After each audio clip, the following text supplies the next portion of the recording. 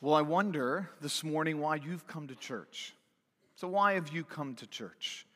You know, when I moved into this area almost 3 years ago now, which is hard for me to imagine, but it was almost 3 years ago. It was, I think, on July 12th, so just in a few days from now, where you all voted upon me to come and to serve as your senior pastor. Deeply grateful for that. But one of the things that struck me was just the sheer number of churches in this area.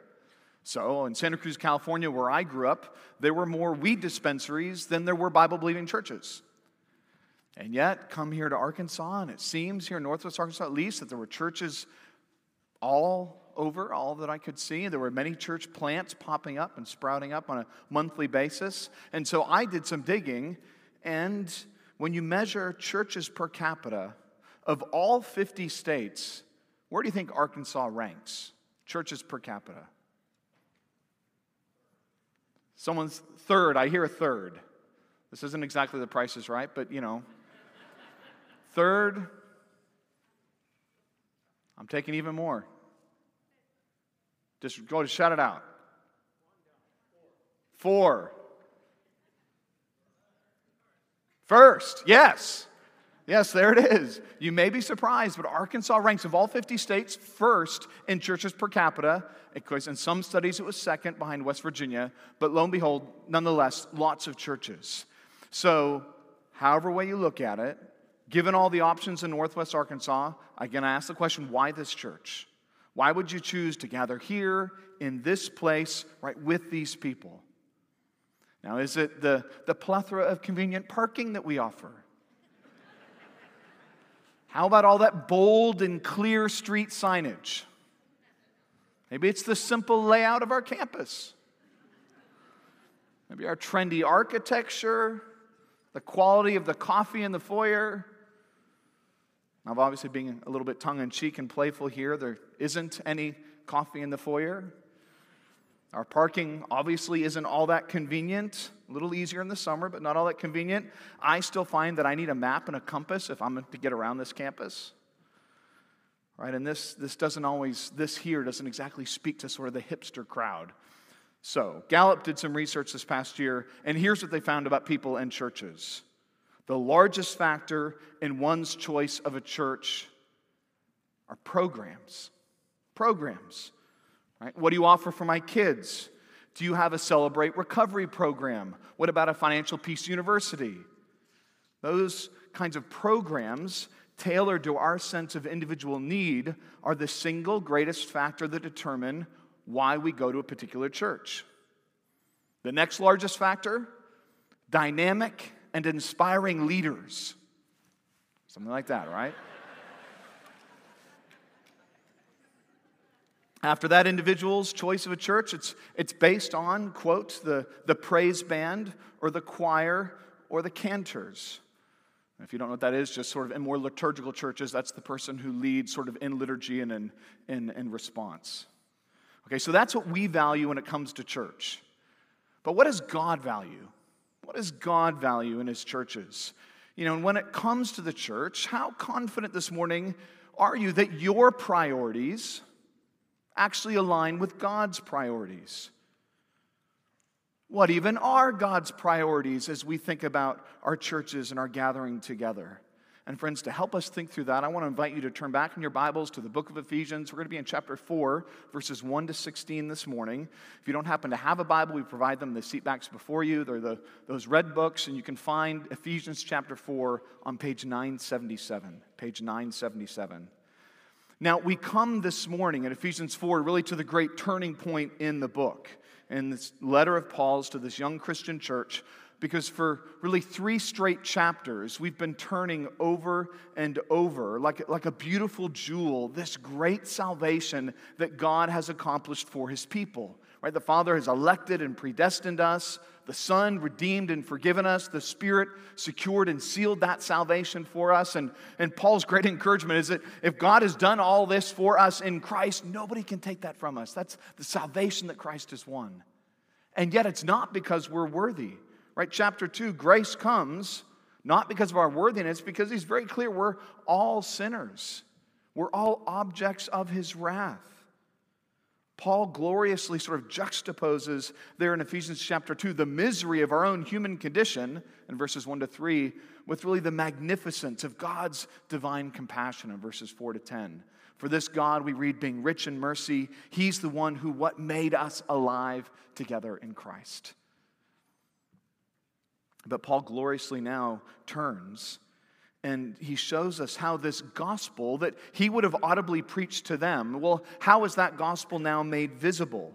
What we see as we move on from 2:11 up through chapter 3, that it's not primarily in small groups, it's not in Bible studies, it's not even in parachurch movements, but the gospel is made visible, Paul says, in the gathering of local churches. Chapter 3, verse 10, where Jew and Gentile are united as one new humanity, a new community, right? The new Israel of God. And so if you look down in your Bibles to chapter 4, verse 1, notice opens, and Paul writes, I therefore, indicating that what's going to follow in chapters 4 to 6 are really the implications, the consequences of what God has already done in chapters 1 to 3.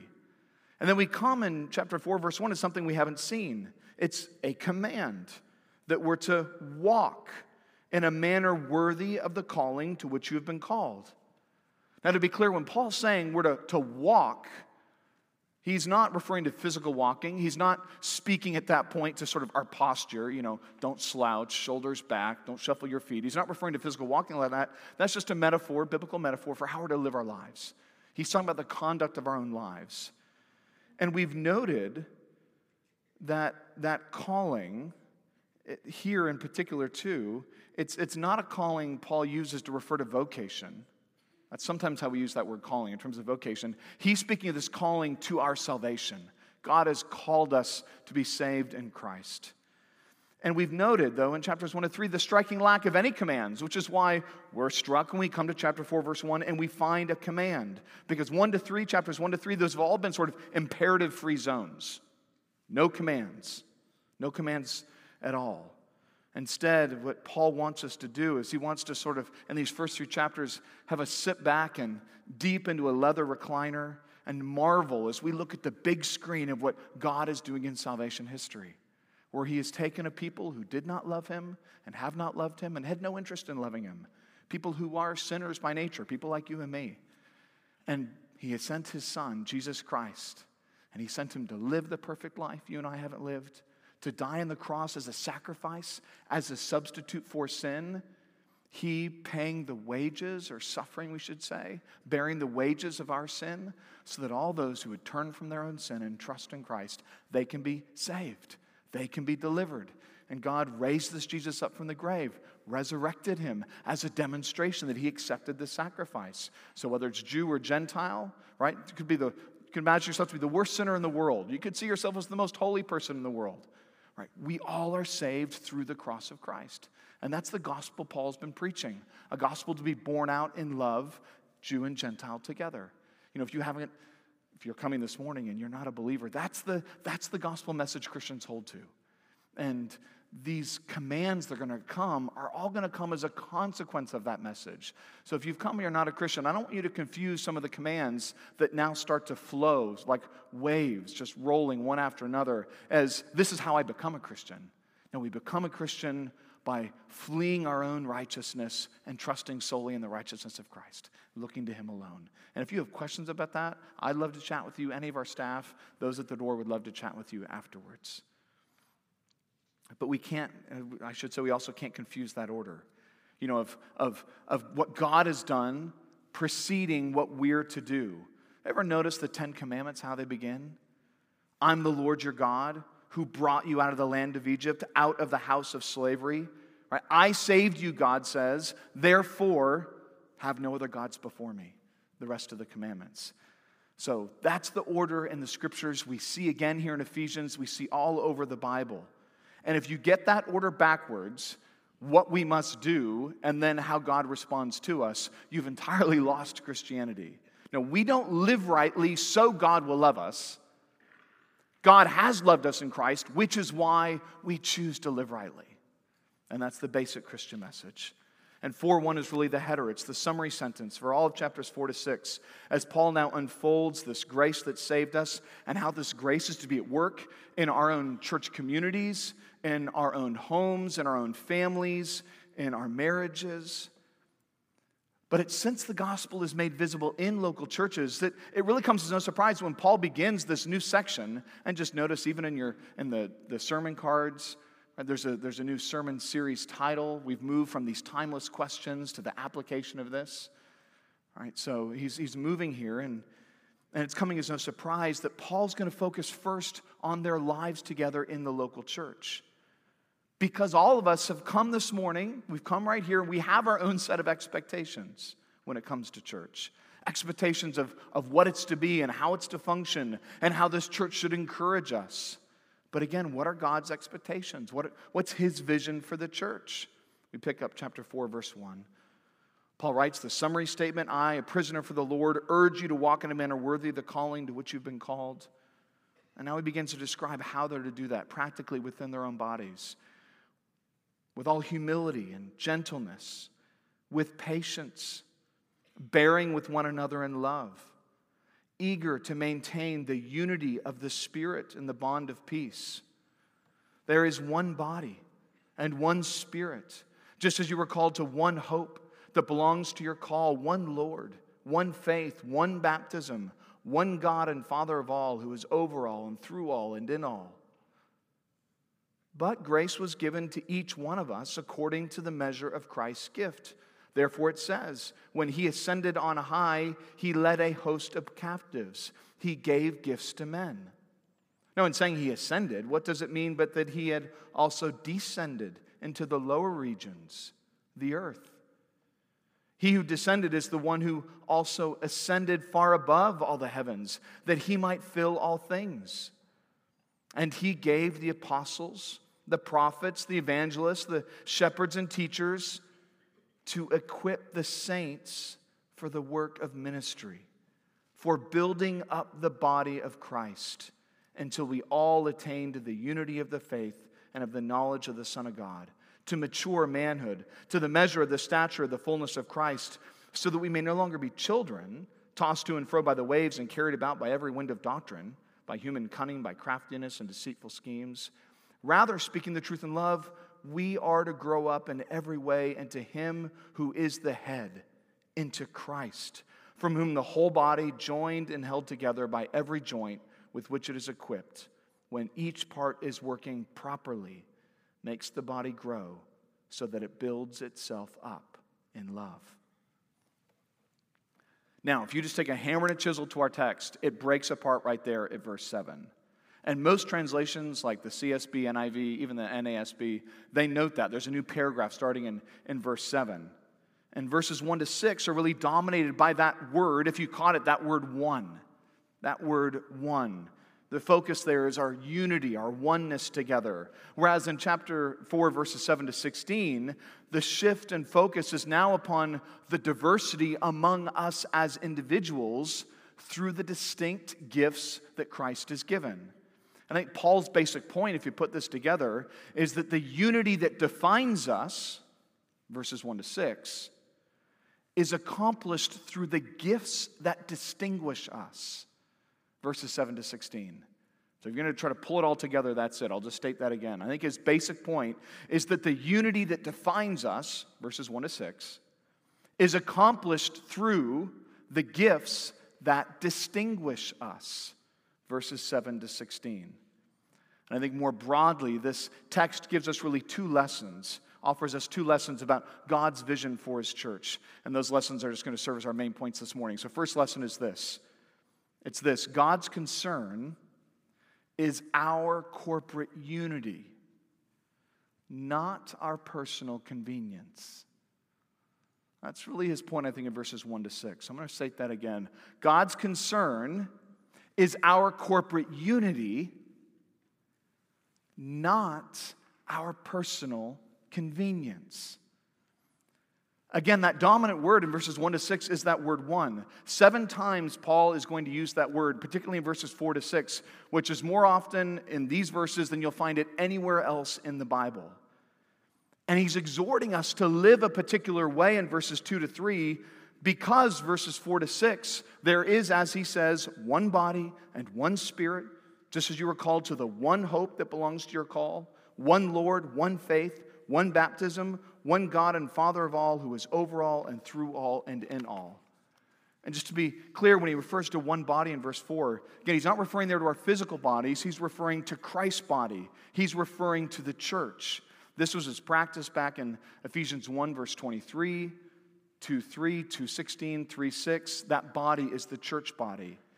So Paul's saying the unity of God's people, right, this one body, is marked by the unity of our common confession, one faith and one baptism, baptism just being a visible picture of that faith we profess, which is itself grounded in the unity of the triune God, Father, Son, Holy Spirit. He says one Spirit, one Lord, one God and Father of all. In other words, we together are to be one because our hope is one, because our faith is one, because our God is one. And friends, Paul couldn't be any more clear about his overriding concern for unity within the church family. And Paul's not writing here of the universal church. He's writing here of local churches. He's writing and delivering this letter to churches. This letter is being read in churches. And when Paul's writing to them and saying, look around at one another and live this way, they're looking around. They know exactly who the one another's are. They're the people within their own bodies. He's writing to local churches. God is one, and so his point is we must be one. Now, this unity doesn't mean uniformity. So Paul's envisioning a church, and the church is there in Ephesus, where the great cultural divide at the time of Jew versus Gentile, that's bridged. That's been bridged by a greater love that they share together, which is Christ. So other than sharing a common language, they all would have been able to speak Greek. These Jews and Gentiles wouldn't dress the same. They wouldn't eat the same. They wouldn't shop in the same stores. They wouldn't even live in the same communities, most likely. Yet they would put all of that aside and they would worship together because they shared Christ together. And so it is supposed to be with all Christians today, right? We won't wear the same clothes. We won't style our hair in the same way. We won't drive the same cars. We won't shop at the same stores. If I look at the playlists of music on your phone or devices, it won't look the same as mine. Right? We're not uniformity together. We're not uniform together, so to speak, because you can take a picture, right? Take all the residents in Fayetteville, take a snapshot picture. There's no way just looking at the picture to tell who are the Christians. You can't discern that simply from a picture because Christianity doesn't have an abaya, it doesn't have a hijab, it doesn't have a kippah, it doesn't have any of those symbols that distinguish us outwardly. The only way to tell who is a Christian is to hear their confession and then watch their life together. It's when that still picture is turned into a movie, that's when you can tell who is the true biblical faithful Christian. And Paul's saying this kind of oneness, where people who the world thinks ought to loathe one another, when they instead love one another, this is the kind of community that is supernatural. And this is the kind of community that makes the gospel visible. And friends, this is the kind of community Paul understands, and we would know that's hard. This kind of community, it's not easy. It takes effort. It takes work to love and care for people who aren't like you. People who don't share the same interests and passions. People who don't share a common history, a common background. Who don't share your same political views or immigration platform. Like with those folks, it can take extra work to have unity and oneness. It's not convenient. And we love convenience. We're addicted to convenience. Anything to make our lives a little less disruptive and a little easier, most of us are all in. That's why we gravitate to people like us. Which is exactly why Paul has to say in verse 3, therefore, right, we must be eager to maintain the unity of the Spirit and the bond of peace. And when he says eager, he doesn't mean excited. Paul's not talking about our emotional response. That word eager is, you can translate it, take pains, to labor, to strive after. It's why the CSB will say, make every effort to maintain this unity. Well, how do we do that? Well, first, Paul's been talking about the church and the importance of the church. And we do that by first formally committing ourselves to a church, because just to state the obvious, right, you can't maintain unity in a body if you're not in a body and a part of a body. But we do it as we gather together right now, sitting under the preaching of the Word. Paul's going to talk more in verses 7 to 16 about the importance of the Word. We do it when we gather together like we are tonight. So Ryan talked about that. The gathering we have this evening as a church family to hear from members of the body, to pray for members of the body, to hear about various ministry in the body that we don't have time to share about all on Sunday morning. You know, we can pray and hear from one another in our age-segregated ABFs. We can do that in our own small groups or do that among friends, and that's great. But there is something distinct when the body gathers together, praying and caring, not simply because we're of the same age demographic or because we share the same interests, but because we share this common love for Christ. That's what distinguishes Christians from others. It's when the recent widow prays for the newly engaged couple, or the college student who's rarely traveled outside of Arkansas prays for the missionary couple that's headed back to Sri Lanka. That's how we ensure that the supernatural community, our supernatural community, doesn't simply devolve into demographic similarity. For notice, this kind of community, Paul says we can't manufacture it. This kind of community is not something we can reverse engineer. He's saying in saving us, the Spirit has created it. He commands us to maintain it, to make every effort to maintain it. Which is why he says in verse 2, we're to live with all humility and gentleness, with patience, bearing with one another in love. You know, it's interesting, that expression, humility and gentleness, is how Luke in Acts describes Paul's ministry among the Thessalonians. In other words, Paul is in effect here saying, imitate me. Follow my example among you. Follow me. And that, friends, that's the very nature of discipling. We call others to imitate us, to follow us, insofar as we ourselves are following Christ and following the example of Christ. And discipling others, helping them to grow in Christ. This isn't Paul's expectation simply of what pastors do or what especially spiritual persons do, but what all Christians are to do, what we're all to do. So, member of UBC, who do you meet with? Not to talk sports or politics or books or maybe even worse, gossip, but who do you intentionally invest in spiritually by opening up the Bible together, by reading a good Christian book together, by praying together? Paul understands that's part of how we maintain the unity of the Spirit and the bond of peace. There's no such thing as a disciple of Christ who doesn't care about helping other disciples grow in Christ. It's a basic expectation of what a Christian is in the New Testament. And yet Paul says all this is to be done with patience. That word patience carries this notion of being long-suffering. Patience recognizes we're all works in progress. Every one of us. Regardless of how long you've been a Christian, how much you've been growing, we are all works in progress. So, for example, when a CEO takes over a struggling corporation, right, the board will give that individual, give him or her some time to right the ship. So if they bleed cash, right, they're still in the red for a number of quarters, they give them some time. They understand it takes some time to turn things around. Same with a coach of, say, a football program that's gone 1-7 in the SEC. Nobody, in theory at least, nobody expects perfection the first year. But when it comes to our marriages sometimes, when it comes to our own children, when it comes to our fellow brothers and sisters in Christ, we often forget this. We don't have this long suffering. Too often we're surprised by another sin. We're offended that someone has sinned against us, offended by their immaturity, as if we expect them to be completed works, or at least nearly completed works, when God is calling us here to bear with one another in love, recognizing all of us, again, works in progress. Paul's saying it's this kind of a church that is made up of members that prizes the prosperity of the corporate community over their own personal convenience. This is the church that God values. Because it's this kind of supernatural community that makes the glory of this invisible God visible to the world.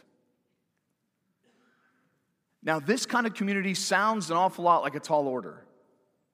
But I think here is where, once again, as we move into verses 7 to 16, we're confronted by one of the most basic truths we see all through Scripture. And that's what God requires of us, Christ supplies for us. All throughout. What God requires of us, Christ supplies for us. That's not the second lesson. That's just something I need you to see. All right? So the same principle at work here. Because we see in verses 7 to 16 how the unity that God demands of us corporately is accomplished through the gifts that Christ is going to distribute individually. So verse 7 asserts that we've all been given gifts by Christ. And then verses 8 to 10, Paul supports that claim by pointing to Psalm 68. He quotes it, talks about it. And then really in verses 11 to 16, he elaborates on what some of these gifts include. And then he especially highlights their purpose. Why has God done all this in Christ, giving gifts to his church? Verse 12, to equip the saints for building up the body of Christ. And then, lest we miss it again, the end of verse 16, why gifts are given? So that it, the body, builds itself up in love. Friends, this brings us to our second lesson. Our gifting, our individual gifting, is for others' maturity, not our own prosperity. Right? That's the basic lesson of the second half, verses 7 to 16. Our gifting is for others' maturity, not our own prosperity. And yet, that's not often how we talk about gifts. Sometimes we talk about spiritual gifts, and there is both this good desire to be utilized through our gift, but there is also often in us and in our own hearts this competing desire not just to be utilized, but to be recognized.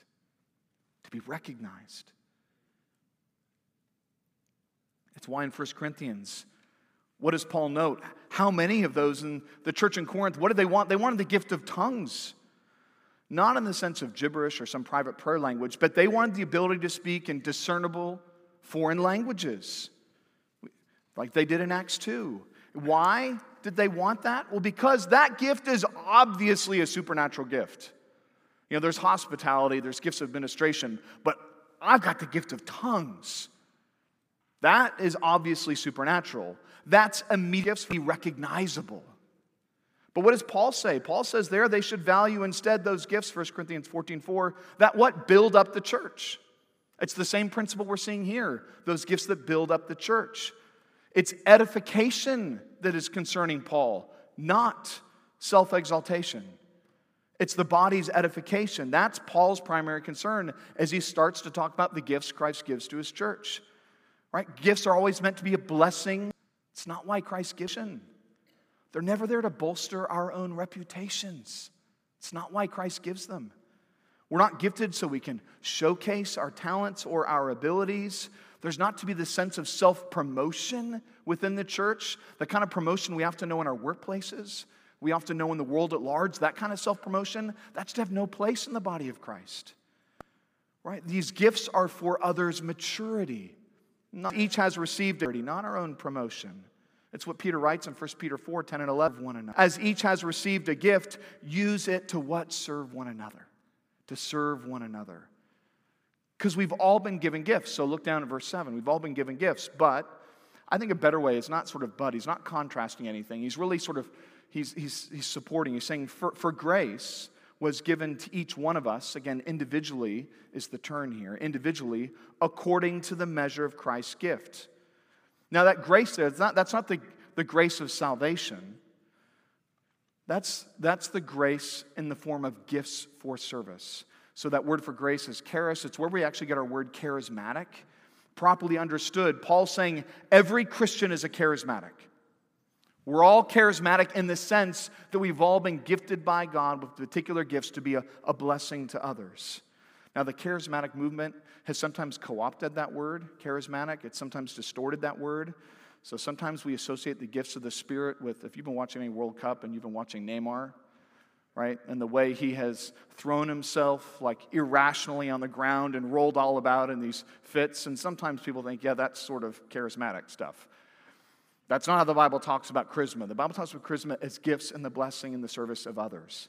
And he's saying every Christian is gifted with the grace of salvation. Every Christian who is gifted with the grace of salvation is also gifted with grace for service. Which means, brother or sister in Christ, in some discernible way, you have been gifted by God to be a blessing to the congregation you're a part of. And God intends you to use that gift and the blessing of that body. And if you're not using that gift and the blessing of the body, in some way the body is left impoverished. In some way the body is left limping or hobbling about because that gift isn't being exercised. It's not being used in the service of the body. Now that quote from Psalm 68 in verse 8, that has generated a good bit of discussion. If you have a study Bible, no doubt that's probably spent a good bit of time in that study Bible. Commentaries spend pages on this. Because in Psalm 68, God is the one who has ascended, and God received gifts from men. But here we're reading that Christ is the one who has ascended, and he didn't receive gifts, rather he gave gifts to men. When he says to men, that's just, that word in Greek is inclusive, men and women. He gave gifts to all of his people. So I think what's happening here in Psalm 68, it describes God's sort of triumphal ascension to the throne. So he's defeated his enemies and he's triumphantly been raised upon his throne. And yet because Christ is the one who has ascended and now sits enthroned over his enemies, Ephesians 1, 20 and 21, Paul is seeing in that picture of Psalm 68, he's seeing in that a picture of Christ. A picture of Christ's own resurrection and exaltation and ascension. For Christ not only received gifts from men, just think back to when he was a child, how all the wise men gave him gifts. Those gifts pointing back to the Queen of Sheba who gave gifts befitting Solomon a king. So they're coming to Christ, giving him gifts befitting a king. He himself was receiving gifts. And yet what does he do at his crucifixion? Then he's raised. And then what does he do in Acts 2? He gives gifts. He gives gifts to his church, Acts 2 at Pentecost, to be a blessing to the body. In other words, Saul is seeing broadly in Psalm 68 a fulfillment of Christ's own ministry. But this question, even in verse 9, raises another issue, because Paul goes on and says, what does he ascended, mean? But that he had also descended into the lower regions, the earth. And Roman Catholicism, for example, takes that to be Christ in between his crucifixion and exaltation, sort of battled in hell. He descended into hell. But friends, I don't think we're to think of Christ here as like Kate Beckinsale, if you know those underworld movies, where she's down there like defeating all these evil powers. That's not the picture of Christ I think we're to get from this text. It makes good theater. It doesn't make great theology, because when Paul says Christ descended into the lower regions, he says lower regions, note, comma, the earth. He's saying the lower regions are the earth. The lower regions are the earth. The earth is the lower region. The descent that Paul's talking about is not some descent of Christ into hell. It's his descent in the incarnation. That's what Paul's talking about here in verse 9. And then this one who descended also then ascended at his exaltation, the resurrection far above the heavens, that he might fill all things. And what are the gifts that now Christ, because he has been ascended, and at Pentecost distributes gifts? What are some of these gifts he's given? He names them, verse 11. Apostles, prophets, evangelists, shepherds, and teachers. But one thing just to note immediately about this list isn't exhaustive. If you know about spiritual gift lists in the New Testament, none of the lists we read about, 1 Corinthians 12, 1 Corinthians 14, Romans 12 we read, Ephesians 4, none of these are meant to be exhaustive lists. Because the list in 1 Corinthians 12 would include helping gifts and administration gifts. Romans 12 include gifts of service and giving and leadership and mercy ministry. The point being, nothing's exhaustive. They're a sampling of the gifts God gives, not a summary, a comprehensive summary of them. And Paul's focus, notice, when he talks about these gifts, what's the common denominator between these gifts he gives? Well, it's that they're speaking gifts.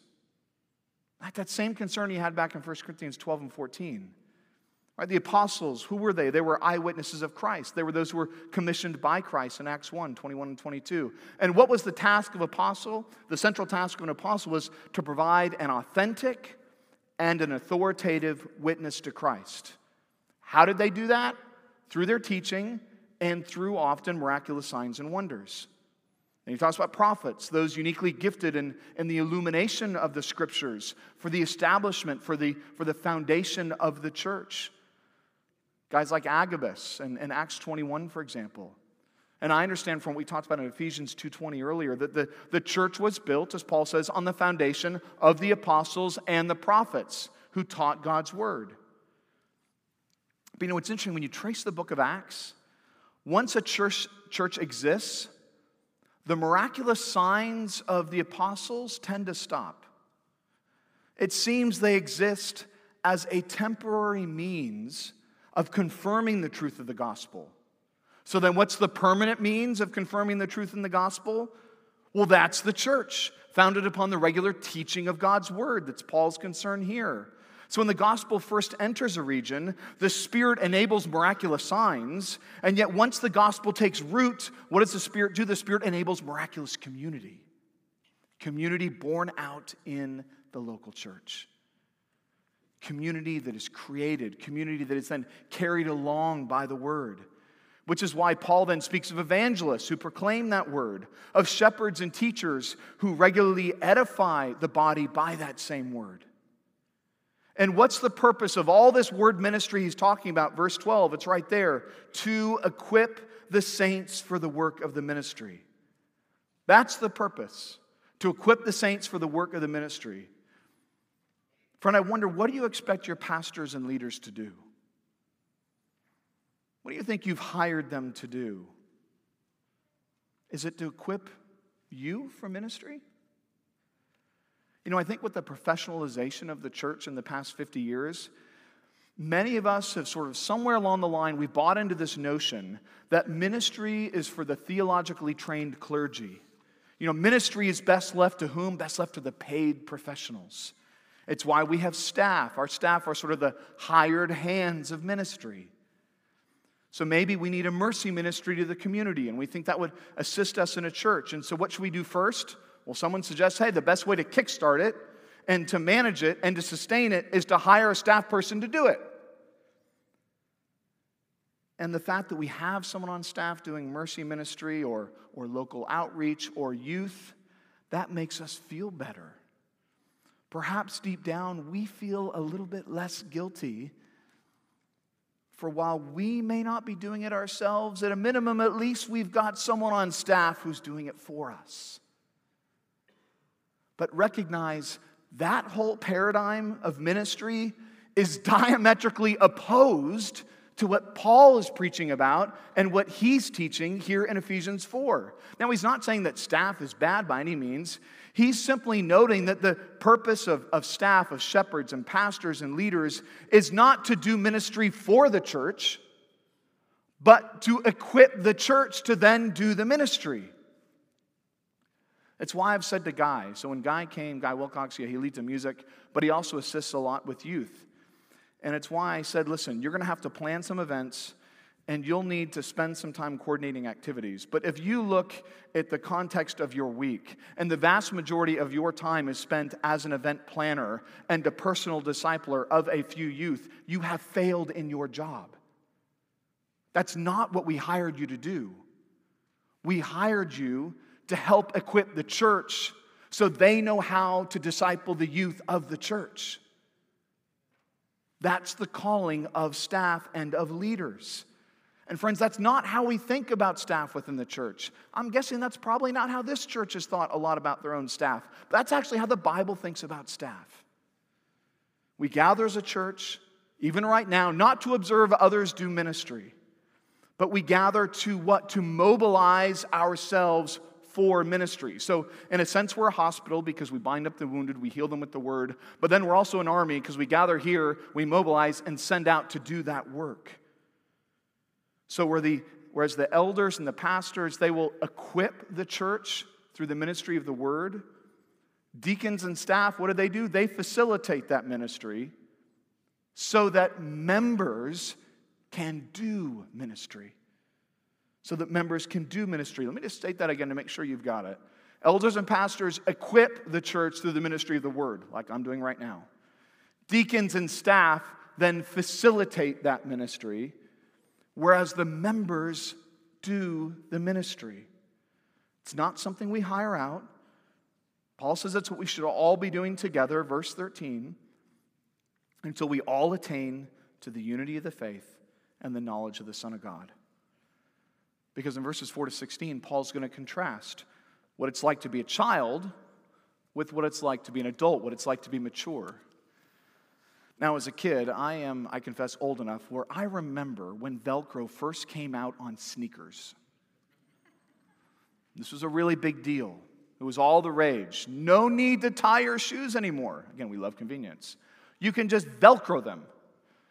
Well, I had new shoes, but I had to have a pair of these Velcro shoes. Right? And then there were Swatch watches, which I don't know if they still exist, but Swatch watches were a really big deal. And then Guess jean jackets, right? All these fads. And I jumped from fad to fad. I'm not going to try to guess what the fads are today. When I try to quote singers and musicians, I misquote their names, mispronounce. I'm not going to go there. The point is, it's generally a sign of immaturity to be given over to such fad over and over again. You know, in the Christian life, we have our own fads. We're all addicted to novelty. We love new things. So there was the seeker-sensitive fad. There was the purpose-driven fad. There was the prayer of Jabez fad. There was the emerging church fad. There was the fad of pastors calling themselves life coaches, right? I sort of go on and on. All these fads within the church. But Paul's saying we need this intense, faithful exposition of word ministry in our churches if we as a church are to reach maturity. It's this ministry that delivers us, this word ministry that delivers us from the tyranny of novelty and immaturity and helps us move toward the maturity he's writing about here in verses 14 to 16. You know, and Paul, when he was in Tyrannus, he lectured there for 5 hours a day, about 11 to 4 o'clock, when many folks were taking sort of a long siesta, particularly in the heat of summers. He would teach for 5 hours a day, and that wasn't a seminary training program. That was for ordinary Christians. And so we shouldn't be surprised when we read in Acts 19:20 that the word of the Lord continued to what? Increase and to prevail mightily. You know, Calvin in Geneva preached 5 to 7 sermons a week. His congregation would regularly gather before work, after work, sometimes during breaks to hear from the word. Times of great revival in God's church have always been accompanied by periods when God's word was revived among his people. There was a revival of that word. It's what produces us, it's what rather prevents us and protects us from being, as he said, tossed to and fro by the waves, carried about by every wind of doctrine, as he says in verse 14. Rather, it's through the truth, verse 15, that we grow up in every way into him who is the head, into Christ. So, friend, I want you to see that Christ gave gifts to his church, particularly these gifts he's talking about here of pastors and leaders and shepherds, not to effect change themselves, but to equip the body to effect that change. The Sunday morning sermon, as one said, the Sunday morning sermon isn't the finishing line, it's the starting line of your own week. It's why we want God's word built into us, so that we can then go out and we can build that word into one another. It's why we are given gifts in the service of this body, not again for our own prosperity, not for our own promotion, but for the maturity of others. Friends, this is God's vision for his church. I just wonder if it's your vision. Is this how you've thought about the church? Because I confess it is so easy to come to church with a consumer mindset. It's so easy to come to church and to sit down and to have had a bit of a tough morning and to ask the question, what have you done for me lately? That's a natural question we tend to ask. But just recognize the Bible calls us to ask the opposite question. It's not, what have you done for me lately? It's, what have I done for you lately?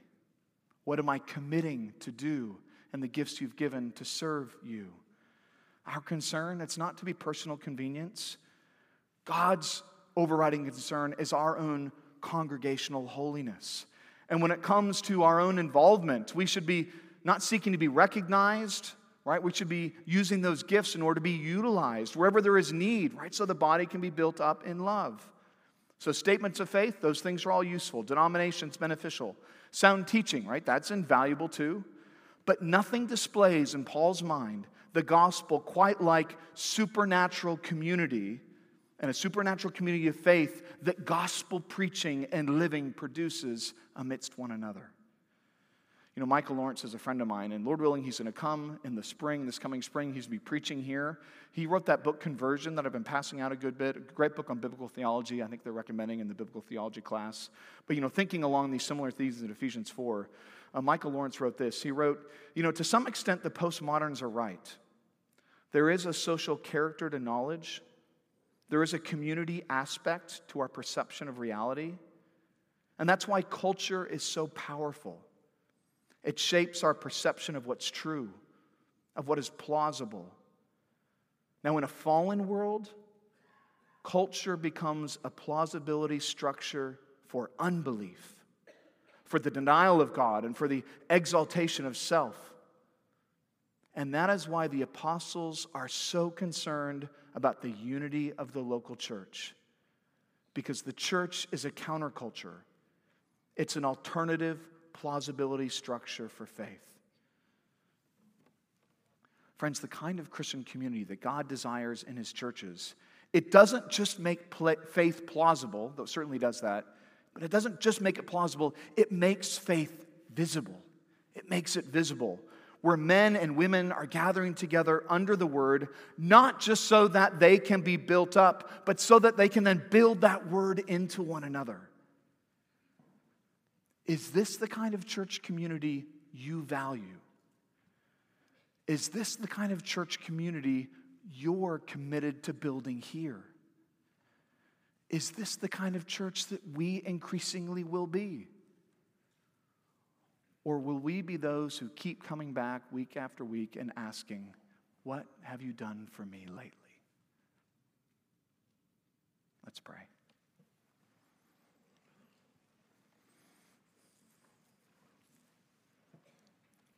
God, we give you praise for your word. We give you praise for the way in which we stare at it and just use the simple power of observation.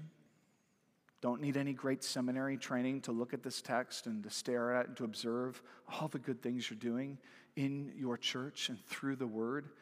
And Lord, we pray that we would be increasingly marked as this kind of a community that makes the gospel visible, a supernatural community that the world cannot explain, and therefore gives us an opportunity to share Christ. Oh God, mark us increasingly in these ways, we pray. In Jesus' name, amen.